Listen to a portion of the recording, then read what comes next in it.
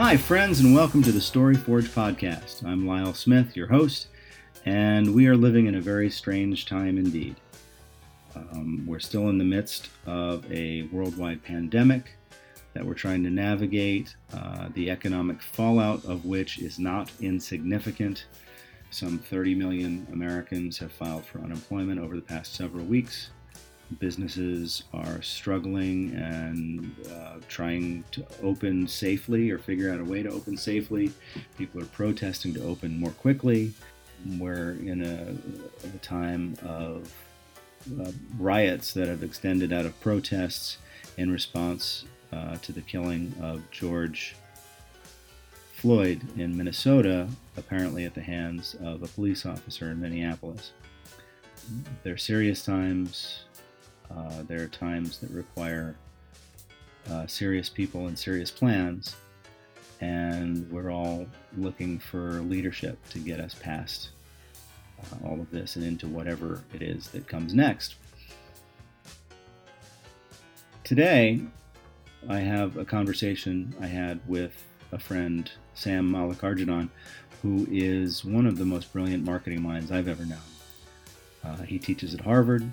He's worked for many of the best agencies in digital marketing, and he developed a plan in his most current role to deal with a situation, an economic situation like this, that had himself as a casualty of that plan. And we talk about that quite a bit, and how American corporate culture needs to evolve going forward, and how it's inevitable that it's going to have to evolve. So I think it's a great conversation. I hope you'll enjoy it. Here it is.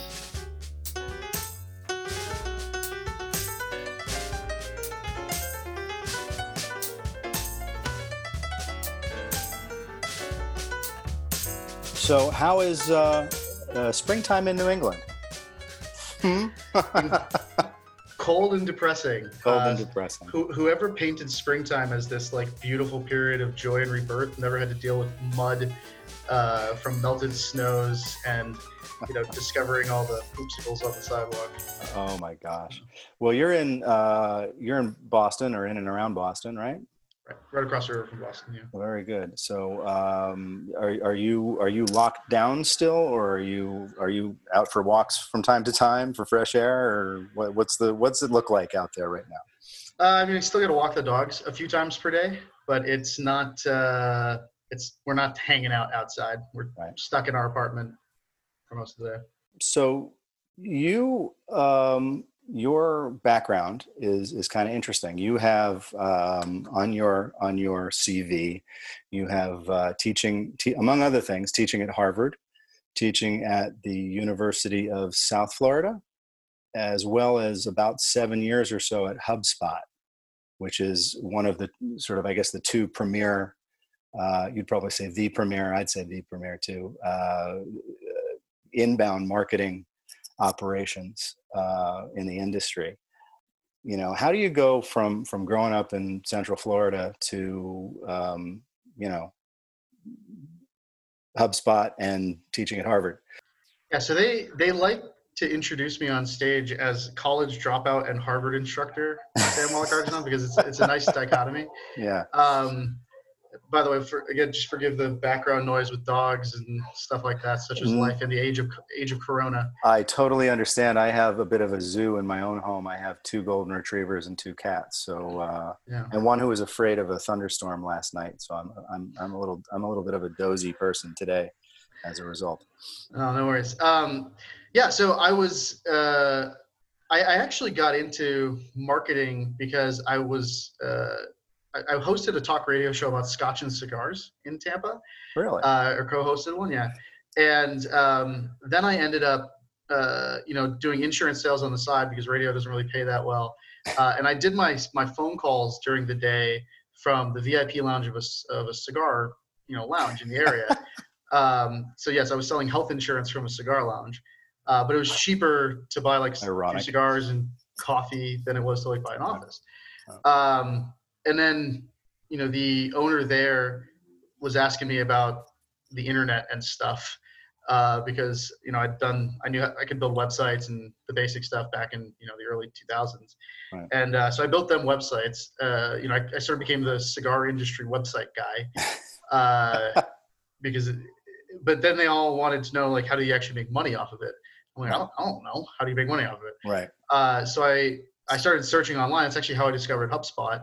I found their content, started reading it, learned about internet marketing and those sorts of things. Eventually decided I wanted to go work for HubSpot, but I was a college dropout, which is a separate long story. Yep. And not a ton of relevant experience. So I built a site called hiremehubspot.com with a little landing page to register for the free webinar on why you should hire me. And then, because I was broke at the time, I used the free credits you get when you create a LinkedIn or Facebook or Google ads account, right, to target people at their company to register for a webinar. Best campaign I ever ran. Took 3 hours and 26 minutes to get a phone call from their recruiter after I hit go on that. And then I moved up to Boston. So that's how I ended up at HubSpot. And then Harvard and USF. The interesting thing is, now the stuff we're doing now didn't exist 15, 20 years ago. Now it's a little bit different, but especially in 2012, 2013, 2014, the people teaching at Harvard and USF didn't have practical hands-on experience in the industry. Right. And so they did something really smart, which is they found people like me who have hands-on experience in the industry, but they paired us with professional educators. Right. Because that is a very rated skill. So much more respect for educators now that I've had to do it. And so I was able to create the content, and they were able to help me, manage the class and create the quizzes and just the pedagogy stuff that I didn't know. Right. And figure out how to actually teach it, wheels on the ground kind of teaching. Yeah. It's interesting because the way you describe that, it's like you did everything, you did content marketing right before it was really sort of a thing, HubSpot was a thing at the time, but it was, it wasn't the thing it is now. It's an ongoing conversation now. The only reason I did that, by the way, is because HubSpot had a higher rejection rate than Harvard did for employees. Did it really? Applicants. Yeah, at the time. They were getting a ton of applications. And so I knew they weren't going to hire me. And when you know you're going to fail, it gives you a lot of flexibility to be creative. It frees you up. Yeah, it's the most dangerous, competitor out there is the one with nothing to lose. Exactly. Yeah. Right? If I'd have thought they were actually going to hire me, I would have submitted my normal resume and they would have rejected me. So. Right. Yeah. Normal channels, it's funny because there's many more people get jobs through normal channels than people who don't, but everybody tells you the story about the one who did it through some other way as the way you should do it. It's got to be a combination of an alternative way, but it's got to be a really good, smart, creative alternative way. It can't be, sending your resume in a pizza box. No, but we have had people do that. Finding some way to stand out. And the other thing too, is it just showed a practical grasp of the skills. It would sort of be like, I suppose like a chef, making you a meal in order to get you to hire them kind of thing. Right. But that's it. It's funny. You go to HubSpot, you find HubSpot, you start reading the content, and that's exactly what they want you to do. The objective for them is more, landing a sale or landing a new client or something. But, for you got there, you got educated, and it presumably inspired you to do it this other way, which is exactly what they're looking for, is people who can do that. Because execution, I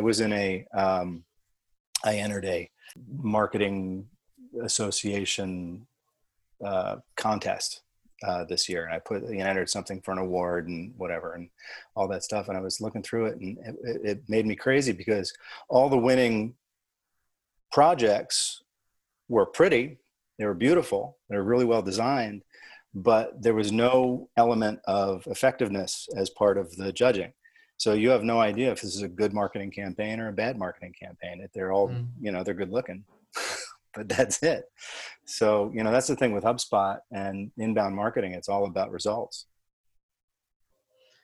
Yeah, it turns out marketers actually have to have an impact on their business. We're not just sitting in the corner playing with crayons, which is what people used to think we did. That's what, anybody in the creative world, they used to think that too. They said, can't you just press a button and do that? And it's like, no, not really. So that's cool. So then you were at HubSpot when I met you, but you ended up moving to Flock, which is well, you explain to me what Flock is.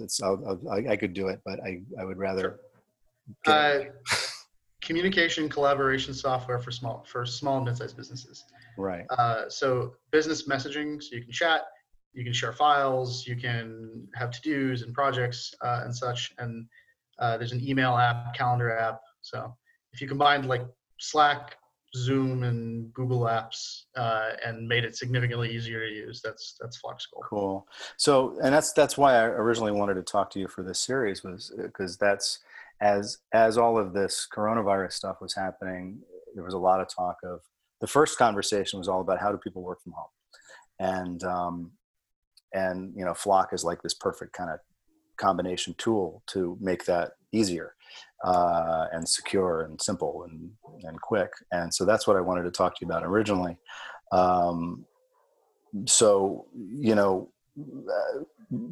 let's talk about that for a minute or two, and how did the Flock system enable people to work offline in a world, say a client who never really embraced that idea, all of a sudden had to embrace it.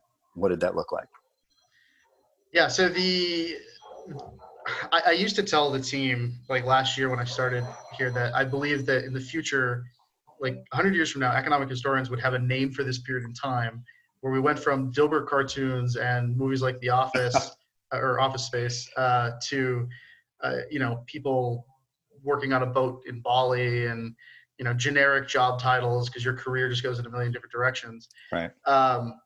I did that all before coronavirus happened, which right. I think now will be the big story here, because it's forced a lot of companies where we were sort of boiling the frog in terms of, people were starting to begrudgingly allow remote work. They were starting to create more flexibility inside their organizations, et cetera. Now just everybody has to all at once, or you don't do business. And so, I mean, the things I love, one is like your access to talent is increases because, not everybody who's any good at marketing lives in Boston. There are good marketers elsewhere, believe it or not, despite what the people in Boston think. Their level of happiness is higher, right? So I lived in Florida for a while because my wife wanted to be closer to her family, but and HubSpot could have just kept me in Boston and made me miserable, but they let me live in Florida, and I was just a happier employee. And then the thing that really interests me, I love telling the story of, we had a guy on the support team who ran a weirdly popular YouTube channel on the side, and Flock was a startup, and so we didn't have a lot of video resources, but because we were having these conversations that everybody could be a part of and have access to, he saw that we were working on this project. He was able to contribute to it. Right. So on his side, he gets more professional validation because you're more than just, job title and box on an org chart. You have more talents than that. So he got to contribute to that project and have fun. And as a manager, I was paying for that talent anyways. It's just that 10,000 years of organizational design and management has never allowed me to access the talent I was paying for. So that was always the vision and the mission and why I was passionate about it. And then obviously coronavirus has made it so that nobody gets to argue with me anymore when I say that you should do that. Well, it's true. I mean, it really has. I mean, you say it's forced companies to do this. I remember, when this idea of, flexible schedules and working from home was kind of a brand new concept for a lot of, kind of traditional corporations. And you would have to make a case. Working from home did not equal day off. I think we're going to come out of this with people understanding that it's okay to give you options. Because I actually am not that productive from home because there's chores to do. I get distracted by my dogs. There's also a lot of background noise. And, right. It's not the same.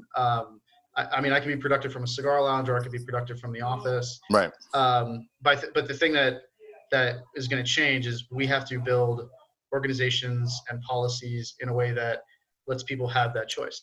If you're more effective from home, work from home. If you're more effective at the office, work from the office. Right. Absolutely. And I think, this is another thing, is it's a sort of a philosophy thing, I guess, is I don't think people want to do a bad job. I don't think people want to get away with, a couple of hours free during the day when nobody's paying attention. I don't think people like to be in that position. So, I find it very counterintuitive when people sort of question, how much you're getting done. I mean, you can see what they're getting done. I'd rather you, if you can get everything I expected to get done in 2 hours, sure, go ahead. I've never really been a clock watcher that way. The managers so first of all, there's two bits. One, yes, we now, especially in the age of metrics and analytics, we're paying for performance, not necessarily paying for time. Right. And we always were. It's just time was the only analog we had for performance. But the people who are really worried about that are people who are just bad managers, bad leaders who are worried that without strong mechanisms of control, that they might actually have to be good at their jobs and motivate you, or make sure that you're in a role you want to do, that you're passionate about, that you're not getting discouraged because you're running into blockers or lack of resourcing or uncertainty. Right. Turns out being a good manager is actually a hard job. And, again, for 10,000 years, they've gotten out of having to be good at that job by just forcing everybody to hate their lives at work by having these mechanisms of control. Right. I mean, because I never understood, if you had a whole team that was actually happy in their work and happy to be there and getting their work done, that's going to make you look better as a leader, rather than John Cleese did from Monty Python did a whole series of leadership videos years ago. And I remember a couple of them being just kind of this obvious, because that was the joke, is that the leader is that bad that he doesn't see that hiring people who are less intelligent than him makes him look less intelligent. Hiring smarter people make him look better, or people who are better at their job make him look better. And that's I never understood. It seemed counterintuitive to me. It's a weird point in your career, though, when you start managing people and you realize it's no longer your job to be the best at that. Right. Like, I'm not the best marketer anymore because, technology changes. There's all these new tactics, et cetera. But my job isn't to be the best marketer. My job is to understand what talent is needed within the context of our strategy, get that talent, and make the conditions for them to be successful. Right. That is a weird transition, though, that not everybody survives. Yeah. And, there's the old expression, people get promoted to their own level of incompetence, and you get promoted, but you're really good at, copywriting, or you're really good at, inbound marketing, or you're really good at, graphic design, or whatever it is. And so you've done well at that.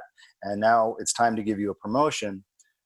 We promote you to a manager. So now you're going to manage a creative team. And it's like that, but you have no training in that. You have no understanding of what makes someone good at that, unless you've studied it, which is, it happens from time to time.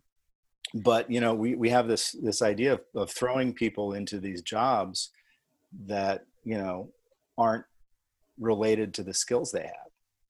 That's starting to change too, which is the concept of individual contributors as a reasonable career track. Right. I mean, I still have, like, my parents and such ask me how many people report to me, because that's the analog for how successful I am. Mm-hmm. But like, one of the best SEOs on the planet I know lives in he was in Bali, now he's in Thailand because he works remotely. He makes more money than I do. Right. Because he's incredibly good at what he does. Right. So you don't have to. You can grow your career in ways that are not just management and leadership. Right. And just because you're good at something does not mean you're going to be good at managing other people doing that thing. Right. Right. And you may not have any interest in managing other people, or and managing a team of 3 people is different than managing a department of 23 people. Yeah. And they're different skill sets. And I like that, because you speak you speak a lot and you write a lot about leadership and what makes a good leader. And some of the things you talked about that I find interesting is the idea of, continual improvement of your team to find them the next spot for them, whatever the next job they're going to fit into, whether it's in your organization or not. Yeah, so I learned this trick from HubSpot. I had an agreement with, Kip, who was the CMO, Brian and Dharmesh, who were the founders, right. That if I wanted to leave, I should tell them, and they will help me find something cool to go to next. Right. And what that meant was that it made me really, really snobby about what job opportunities I was going to entertain. Like a recruiter couldn't just reach out to me and offer me more money. Because in the back of my mind, I'm always like, well, I bet like Kip, Brian, and Dharmesh could probably find me a better job if I really wanted to leave. And so I would always, and it also gave them early warning, because if a recruiter did come up to me, I would tell them, hey, what do you think about this role? Right. And then they'd be like, no, that's not that interesting. Let's actually create another role for you internally, or find something else. It's a retention metric as much as anything. Right. And you have the benefit too of, you want to be known as an employer, as a manager, where working for me is the best way you can spend your time, not just in terms of money, not just in terms of being happy, but like if you work for me for a few years, your career will grow faster than if you go work for a generic manager. Right. So I learned that trick from them. It worked a bunch of times. I turned down 2 CMO roles while at HubSpot because they made me snobby. And then finally, I decided that it was time for me to move on, and we got together on a Trello board, and we, sorted through all the different kinds of companies. They did actually help me find a new role. Wow. And so first of all, I have a lot of loyalty to them, a lot of appreciation, and they can point to that too when asking other employees to trust them when they say, you should take a job, you shouldn't take a job, et cetera. Right. And so, yeah, I try to do the same thing with my team, usually on a small scale. So I had one guy last year on the support team. He had an opportunity to run an entire support team, but at a much smaller company. I'm like, you should take that. I've had some people who didn't listen to me and regretted it. They went to go work at Facebook or something, and now they hate it. And I told you so. I told you would hate it. But so people had that trust. Now, obviously, now I've had to do it on a much larger scale because we ended up having restructuring and layoffs at Flock. So I'm spending a lot of time now helping more people than I would normally have hoped find new roles. Right. Not only because it's the right thing to do for them, but recruiting talent, like really good people in the knowledge economy world that we have, there's a huge difference between somebody who's good and somebody who's great. Right. And the people who are great have options, and you have to give them good reasons to trust you and work with you. Right. And so I may want to work with these people again sometime in the future. And so I have a vested interest in making sure that they're happy and successful. Well, yeah. I mean, you talked about the loyalty aspect in that. Tell me when you want to move and we'll help you. And the loyalty aspect, it's true loyalty. It's not this kind of toss around word loyalty like people use, just loyal, I'm loyal to you, but you're not loyal to me. Kind of a management style that we see sometimes out there in the world. That's an actual true, because they actually helped you. And when somebody actually helps you, you develop loyalty, love, friendship, appreciation of those people, so that when they call you later for anything, whatever it is, hey, come speak at my thing, you'll take the call. You'll certainly talk to them and see what's going on, because it's and that makes a hell of a lot more sense than the under my thumb kind of style of leadership that was prevalent in big American corporations for a long time. And like we were talking about earlier, managers who are bad at their jobs have a lack of trust. Trust is inherently based on self-interest. They have to believe that whatever I'm telling them is because I think it's what's best for them, not because it's what's best for me or it's benefiting me in some way. Right.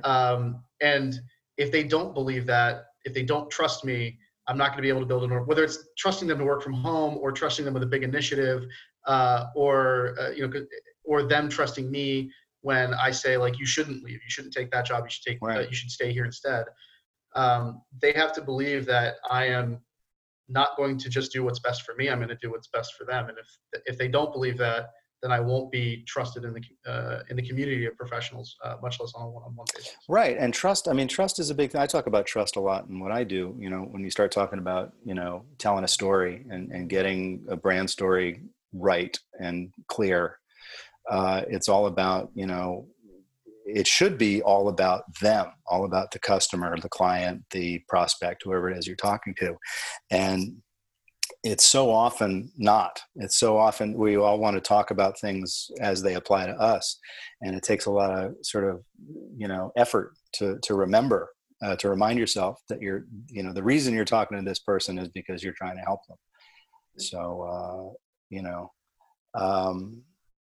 and speaking of trust and helping people in careers and transitioning and things, I was really intrigued. I know your CEO at Flock wrote a really interesting piece right after the coronavirus started impacting everybody sort of around the country, at least, and certainly around the world.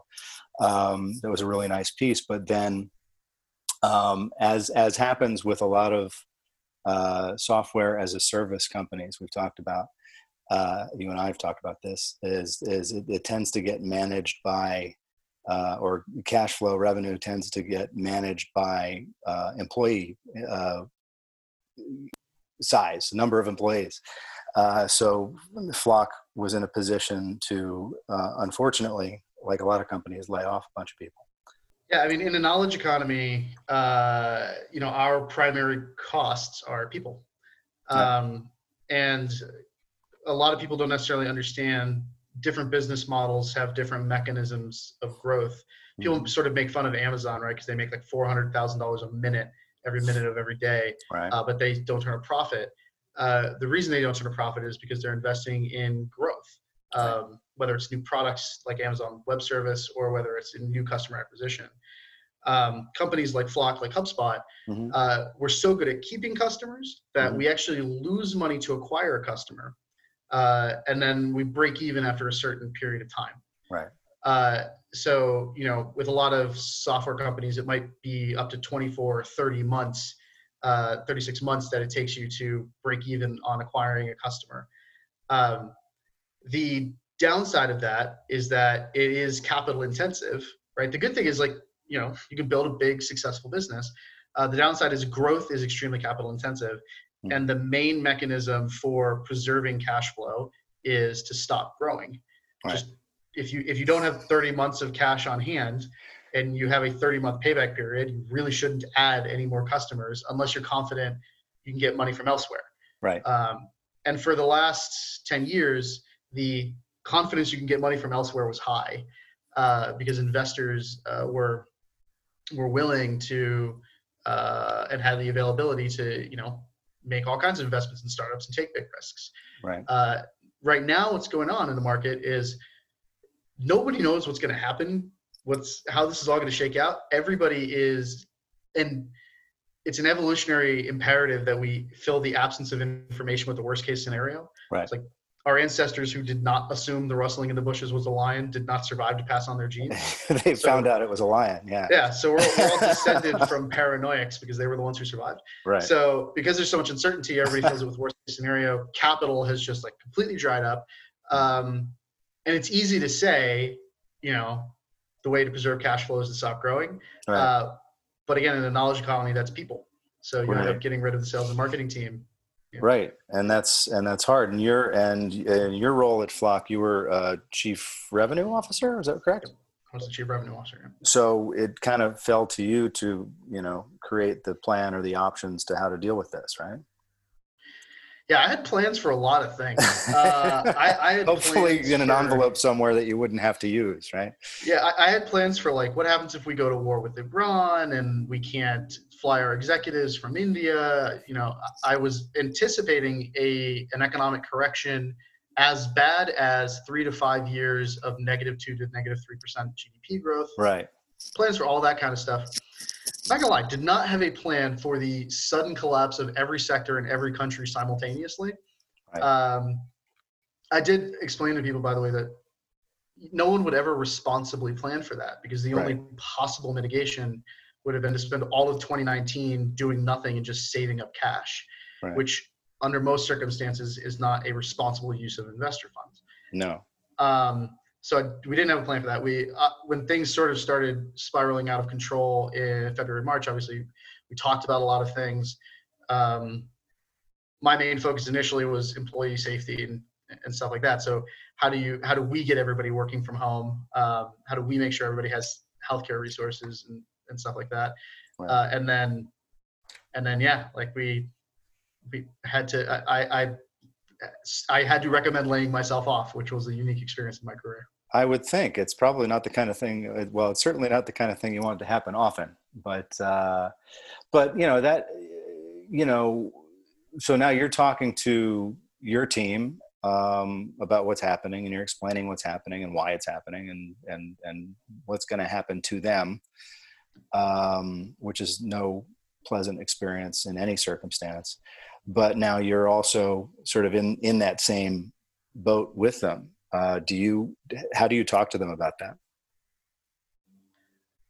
So first of all, yes, it's very, very hard to look somebody in the face who didn't do anything wrong or had actually been crushing their goals, and tell them that they're not going to have a job anyways. And that the reason is because whether you can blame me or not, it was still my responsibility to have a plan for this. Like I did make the decision to staff up and grow the team because I was planning to grow in 2020. You know, because you made that, because whether it's a bad decision or not, it was a decision that was mine.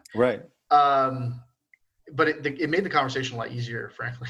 To say our last day is Friday. This is going to be our severance, etc. But you know, there were. I discovered there were 3 reactions. People either got angry, or they got upset and sad, or they just sat there stunned and had to reconnect with me later. Yeah, it was actually easier because I was going with them.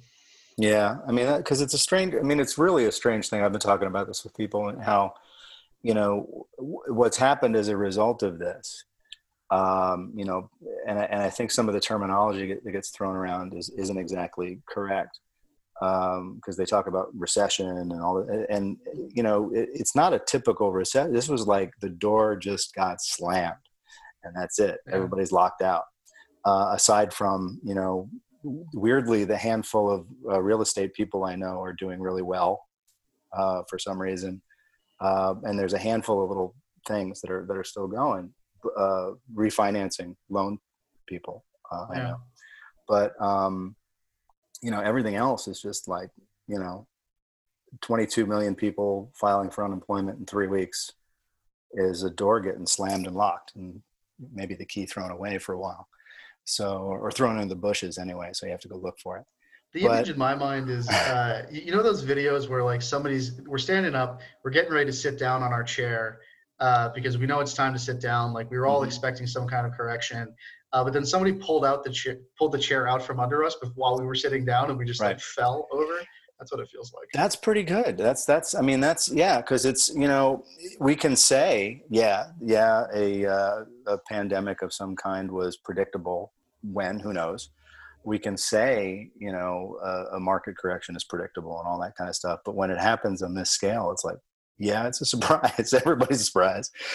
And like you said, it's you know, who could imagine a time where you know, basically every sector around the world gets hit equally hard at the same time. It's you know, it's sort of impossible to understand. So what's you know, what's next for you? Yeah, I don't know. I'm spending my time right now helping the folks who got laid off find new roles. I am doing some consulting and teaching. Like I have to help some schools just want me to help them onlineify their curriculum because they have no other choice.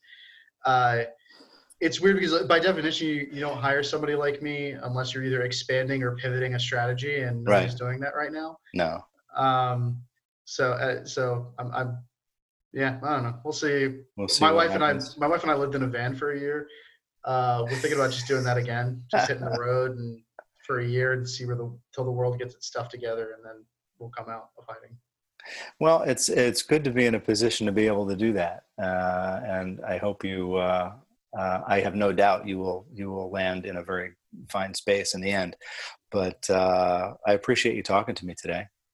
It's my pleasure.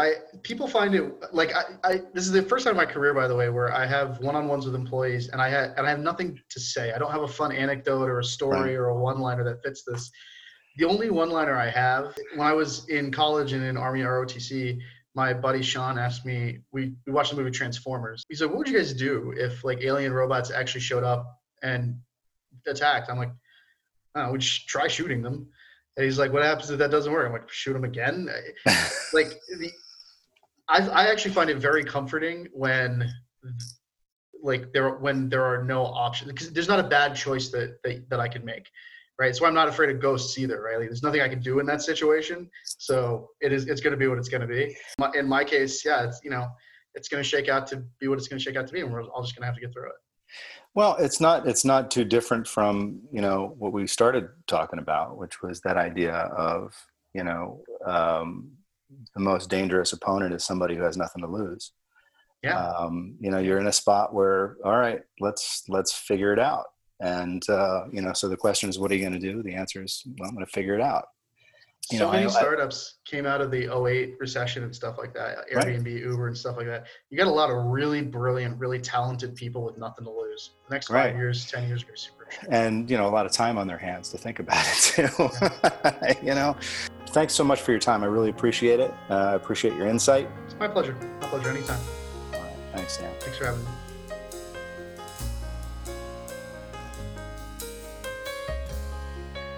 So that's my friend Sam, who has a lot of great ideas about marketing and a lot of great ideas about management and leadership and how things are going to change and going to be forced to change as a result of what's going on now. I hope you enjoyed it. I thought it was a great conversation. Thanks for listening. Be careful out there.